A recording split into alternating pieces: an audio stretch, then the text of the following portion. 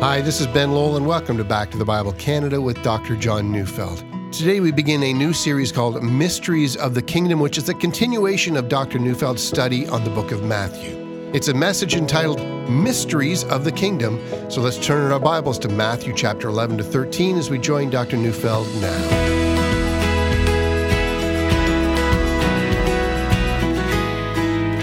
We have in our culture a number of ways of saying that things just don't make sense. So we say things like, well, that stuff's just beyond my pay grade. Now, when we say that, we normally mean, I may not understand it, but someone there does. When we say, well, it's a mystery to me, we might mean by that, well, perhaps no one understands this. We might even say it just doesn't make sense. You see, we're not just saying that we don't understand. We might be saying that the things we're talking about defy all explanations. Let me give you some examples of that. Roy Orbison once sang a song entitled, "She's a Mystery to Me." He tells of a woman who at night will take him to some twilight land where he falls beneath her spell, but in the morning, he says, our heaven turns to hell, and he wonders how that can be. He says, "She's a mystery to me." Now, he doesn't mean, with a bit of work, I'm going to understand this mystery, and neither does he mean that someone else might understand it. He means it's inexplicable, it's maddening, it's beyond all reason. And Eddie Vedder used that same language when he wrote, "It's a mystery to me. We have greed," he says, "of which we have agreed. You think you have to want more than you need." Now here, when Vedder says it's a mystery to me, you get the sense that he means it really is no mystery at all. He means it's hypocrisy. You can't justify what you're doing, but you keep on doing it. I'm giving those illustrations about how we use the word mystery in our day. But in contrast to that, what did Jesus mean when he talked about, the mysteries of the kingdom? Now hang in there and I'll explain that, but here's the question. If Jesus really is King of Kings, if he really is God in human flesh, if he does really rule over all things, then explain to me how it is that he seems, so weak and unable to control the world. It's a mystery to me. Not long ago while I was in church, I was amazed as we were singing songs of Jesus' victory over all things. I wondered then, as I guess I still do now, what people think when they sing songs like that. Does that seem to gel with real life? I mean, when they think about the world and atheistic dictators and even religious ones, when they think about the ever-increasing secularization of our culture, where in this country, it's not even legal for the Gideon organization to hand out free Bibles in the public school system, does it seem to them then that Jesus rules? Well, it's a mystery to me why they seem to sing this song with such great enthusiasm. Had people raising their hands. I wanted to ask them how they squared that circle. It's a mystery to me. And more so, I'm hearing even among some Christians, perhaps, just perhaps, they think, you can get to heaven without Jesus and his shed blood on the cross. And I kind of think that those people are looking at all the people who believe different things and can't imagine Jesus any more than simply the object of their own religion. And other people, of course, have an object to their religion. But King of all kings? See, I think lots of people, even supposed Christian ones, just don't believe that anymore. And I'm setting out the main issue of this section of the Bible, 3 chapters to be exact, Matthew chapter 11 to 13. I've called this section the Mysteries of the Kingdom of Heaven. But when the Bible uses the term mystery, it doesn't mean a mystery in the way that I've described it. In the Bible, a mystery is something we really do scratch our heads about, but God has decided to reveal it, at least to some of us. And the mystery that I think Matthew 11 to 13 addresses is the mystery of how it's even remotely possible, to believe that Jesus is the King. How is it possible when so many other people seem to have authority and they don't seem to submit to Jesus? I mean, is there an explanation to that? Well, all right, let's start from the beginning. There are 4 books in our Bible that tell the historical account of Jesus. We call them the Gospels. 3 of those accounts are very similar, and one, the Gospel of John, fills in on a lot of the things that the others don't mention. Now, of these 3 similar accounts, each of those 3 are written to a very different audience. That is to say, the events they relay are still historical, accurate events, but they're written in such a way that the audience in mind would readily understand. And so the book of Matthew, the first book in the New Testament, is a 28-chapter book on the life of Jesus. It's written with a Jewish audience in mind, and that's why Matthew, in his book, quotes from the Old Testament scripture at least 47 times. That's very close to an average of 2 times in every chapter. And for Jews who are keenly interested in knowing if Jesus really was the long-awaited Messiah, Matthew frequently explains Jesus' actions with references to the Old Testament. And more so, Matthew makes sure his readers understand that Jesus said he had not come to abolish the law and the prophets, but to fulfill them. And so, if you will, Matthew is a call for serious Jews to carefully read their scriptures and find in them the story of Jesus. Well, there's more to Matthew. Matthew's portrayal of Jesus, or Matthew's gospel, has often been called the gospel of the king. Well, that's because Matthew wants his readers to understand that Jesus really is the long-expected ancestor of King David. And as such, Jesus rules on David's ancient throne, and from there, well, he's destined to rule the world. Well, now, here we come to the mystery. When the Jews read the Old Testament account of David, they also read Psalm chapter 2, the promise that the coming Messiah would speak to the enemies of God and terrify them, dashing them to pieces like pottery. And as we read through Matthew, we can see what Matthew, as a faithful biographer of Jesus, is doing. You know, in the beginning, Matthew shows us Jesus' genealogy, and yes, it's true. He's a direct descendant of David, and therefore he is the heir of that ancient throne. And then Matthew, after revealing some of the early ministry of Jesus, allows the reader to listen in on Jesus' great sermon. It's often called the Sermon on the Mount. So in that sermon, we hear Jesus, the great king, telling a breathless crowd that blessed are the poor in spirit, for theirs is the kingdom of heaven. So in short, Jesus, the great king, is telling the crowds that he is the great king, and he will determine who it is that gets into his kingdom. And then after the Sermon on the Mount, Matthew takes us on a whirlwind journey, helping us to understand what Jesus was up to. You know, as a brief aside here, it's important for the reader to know how Matthew is presenting his evidence. Rather than giving us a strict chronological account of Jesus' life and ministry, instead he tends to categorize or group incidents together.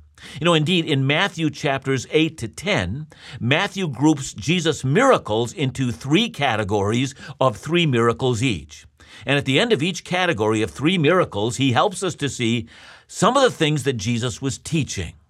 And so in Matthew chapter 8, verses 1 to 17, the first grouping of miracles, he tells us of Jesus' healing of a man with leprosy, then a man with paralysis, and then finally a night of healing in which many in the town of Capernaum were healed of everything. And why is Matthew showing us this? Well, it's because each of those healings demonstrate the compassion of Jesus toward those who are suffering. And that's the key. Jesus is a great king who has authority over all things. But look, says Matthew, how he uses that authority. The great king is a compassionate king. He deeply loves his people. Now, the second grouping of miracles, and that's found in Matthew 8, 23 to chapter 9, verse 8, well, that grouping shows Jesus first calming a deadly storm with one word, and then second, healing 2 demon-possessed men, and then finally, third, a healing of a paralyzed man in which he forgives the man's sins. I hope you see Matthew's methodology. He is showing us that the king is not only compassionate, but that he has authority over all things. He has authority over nature, over the supernatural world, and even the authority over a person's eternal destiny. And then the third grouping of miracles. This time in Matthew 9, 18 to 34, Jesus is seen to raise a dead girl to life, heal a woman who's been suffering for 12 years, and then give sight to the blind and give full health to the demon-possessed. Again, we see Jesus not just as compassionate and not just as authoritative, but he's doing the impossible. Well, wait a minute. If he's able to do anything, how can there be any hardships left in this world? If he is this unstoppable king, the son of David, who fulfills all scripture, if all of heaven stands ready to obey his any and every command, if he is indeed King of kings and Lord of lords, well then, he must overcome all evil. I mean, wouldn't you think? And yet here we find in the end of Matthew chapter 10, Jesus promising his disciples that all will hate them on account of him, and that they can expect to be persecuted and even killed because they are his followers. The world will turn on them, he says. We say, what? Persecution and death to the followers of Jesus, the great King? I mean, how is that possible? Well, it's a mystery, but can that mystery be explained? Well, you have to read Matthew 11 to 13 and find out, yeah, it can.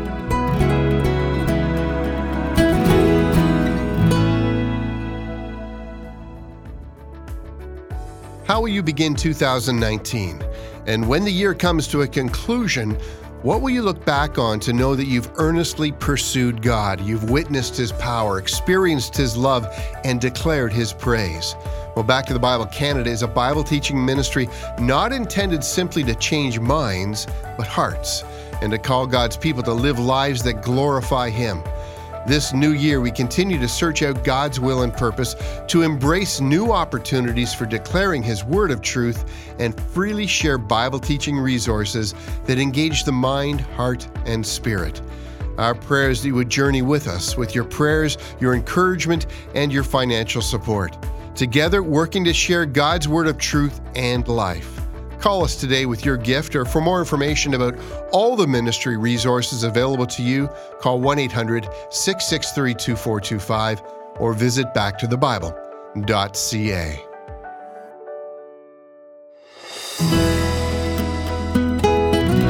Over the next 4 weeks, we're going to be studying Matthew 11 to 13, 3 chapters on the mysteries of the kingdom of heaven. Now, these 3 chapters will give us an insight into one of the great mysteries that every single Christian must master. Listen, if you're a believer, understand then that your Savior is Lord of heaven and earth, and whatever he utters is done. His authority and power are unstoppable. No kingdom can stand against him. All the powers of hell tremble at his presence. The demons quake, and if they do, what shall be said of the earth's kings and governors, for he rules them as well? Listen, Christian, your faith is not a personal matter. Your Savior is not just a personal Savior. He's Lord of heaven and earth, and no opposition raised up against him will stand. Such is the power and authority of your Lord. Don't you ever forget that.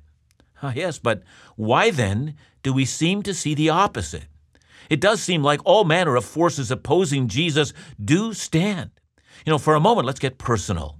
If Jesus heals disease with such ease, why does cancer and heart disease and strokes and diabetes and Alzheimer's and so many other diseases seem to carry on unabated?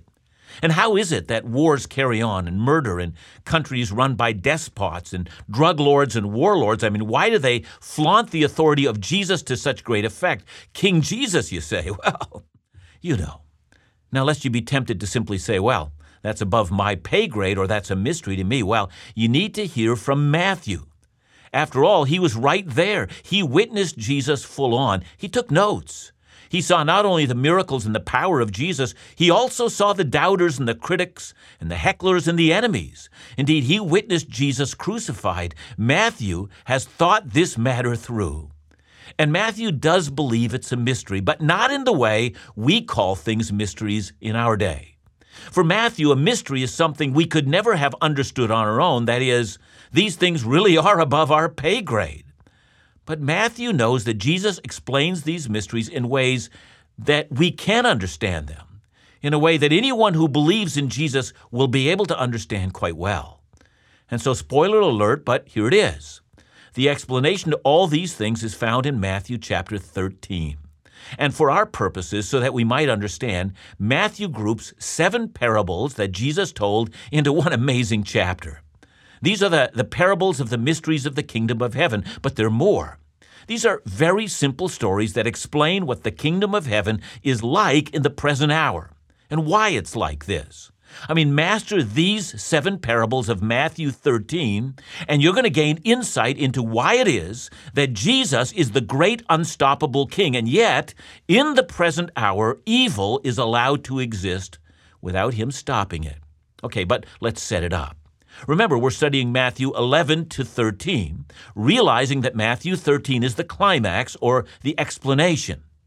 But what are Matthew chapters 11 and 12 about? Well, interestingly enough, these two chapters are the first signals that we find in Matthew that there are plenty of people around Jesus who do struggle and doubt. And furthermore, there are those who don't struggle with doubt at all. That is, they think Jesus is not the Messiah, not the great king, and so they actively oppose him. We might call this entire section the growing opposition to the kingdom of heaven, and the explanation as to why this is so. So let's start with the beginning. When we discussed Matthew chapters 8 to 11, I then pointed out that Matthew showcased three groupings of three miracles to help us see the authority of Jesus. And now, following his typical form, Matthew now gives us three, you heard it, again three, but now three illustrations of either unbelief or straight-up rejection of Jesus the King. Look, says Matthew, I'm not ignorant of the questions anyone might have about Jesus. Indeed, here are three excellent examples of them. So the first example is found in Matthew 11, verse 2 to verse 30, and it might be the most surprising of all of them. John the Baptist has been imprisoned. Yep, that's John, the great preacher, the one who said that he was unworthy to untie the sandals of Jesus. The one who was delighted when Jesus was becoming increasingly more popular than he was. The one who said that his entire mission was to usher Jesus onto the public stage. But now in Matthew chapter 11, we find him wondering if Jesus really is the long-expected Messiah after all. What, are you kidding? I mean, how is that possible? And yet, Matthew wants us to hear about this and face John's searching questions head on, along with Jesus' answer. He wants us to ponder John's doubt and in the process to become honest about our own. He wants us to think about what it is in the ministry of Jesus that might quell that doubt. Now, the second example, and this one is found in Matthew 12, verses 1 to 21. This one is a very Jewish question. Remember, I said that Matthew is written with a Jewish audience in mind. And in this case, we face the question if Jesus really might be a lawbreaker or someone who violates the law of God. And the question surrounds itself around Jesus' rather strange attitude about the Sabbath, which constitutes the fourth commandment. How can the Messiah violate Sabbath? And if he does, well, perhaps he's able to do miracles, but how can a lawbreaker really be God's chosen Messiah? Fine and well, but here's a third example, and this one's found in Matthew 12, 22 to 50. And in this section, the Pharisees accused Jesus of being able to do miracles through satanic power. That would really explain everything. It would explain how he's able to do these miracles that no one can deny, and it would also explain why it is that evil continues to rule this day. And in short, the charge against Jesus in the third section is that he's a horrible deceiver, a man who promises much, but in the end is in league with evil. Wow, that's not about doubt. That's about so much more. I say this because in our day, we're quite accustomed to hearing people say that, they believe that Jesus was a fine moral man, and he's even someone who inspires the highest virtues and morals among people, but they don't believe he's the Messiah or the Son of God. And truth be told, so many of us have become so used to defending Jesus against these charges, it's never even occurred to us that someone would make the opposite charge. But read through the gospel accounts of the life of Jesus, and you'll soon find out that almost no one in his day said he was a good and moral man who was not the Son of God. Instead, they argued that he was not a good and moral man at all, that he was wicked as could be. And quite frankly, it is this charge and not the opposite that must be thoroughly researched. Because as you and I know, there are millions and millions of people who have put their entire trust in Jesus, and because of their faith, have suffered persecution, the loss of property, imprisonment, the loss of family, and even death.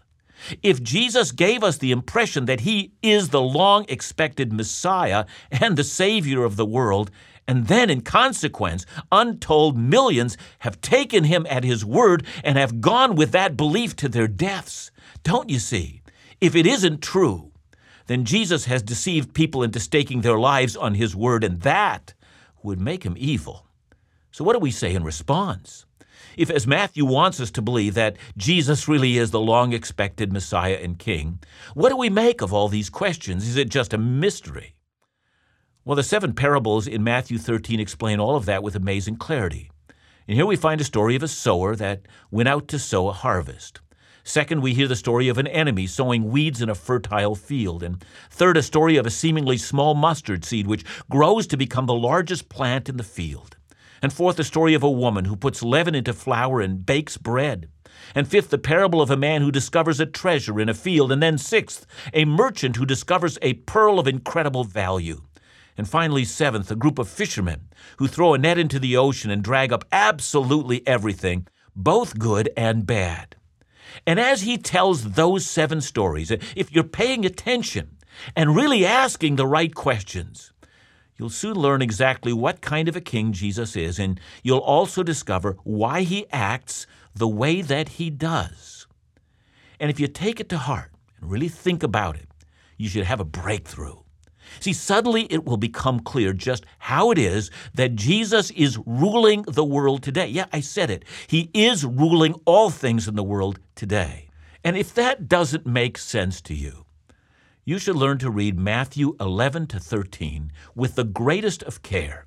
You should pore over those 3 chapters because they reveal the secrets of the kingdom of heaven. For surely Jesus is King of kings and Lord of lords. And so here's my invitation. Join me for 4 weeks as we examine one of the greatest topics in history, the mysteries of the kingdom of heaven.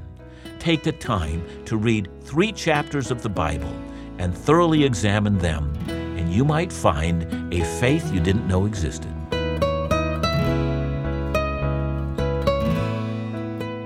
John, an interesting point. I mean, there's a lot of things in the Bible which I would study and say, well, it's really a mystery.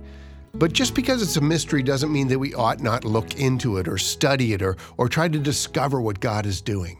As you say that, Ben, I'm given to a number of thoughts. I mean, one is it's too easy for us to remain ignorant of our faith. And none of us should easily accept, answers that aren't plumbed and aren't deeply researched. I mean, we should have an inquiring mind to know everything we can about our faith.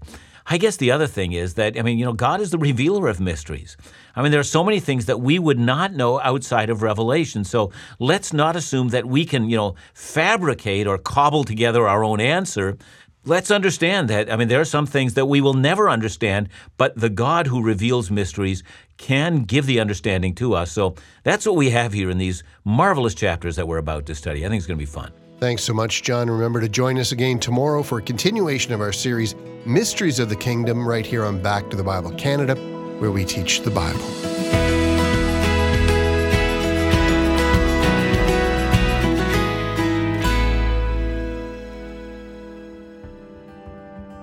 What headlines are capturing your attention? The stock market, international unrest, politics, violence? Is the world out of control? I want to encourage you, what may appear hopeless is completely within the governing hand of God. What seems mysterious, unwieldy, God's people place confidence in the Creator, Sustainer, and Governor of all things. And that's the point of Dr. Neufeld's new series, The Mysteries of the Kingdom, a study of Matthew 11 to 13. Dr. Neufeld wrote, "Listen, Christian, your Savior is not just a personal Savior. He is Lord of heaven and earth, and no opposition raised up against him will stand. Such is the power and authority of your Lord. Don't ever forget that." Join us all month for the Mysteries of the Kingdom right here on Back to the Bible Canada. And please consider offering your support for this daily Bible teaching program by calling 1-800-663-2425 or visit backtothebible.ca.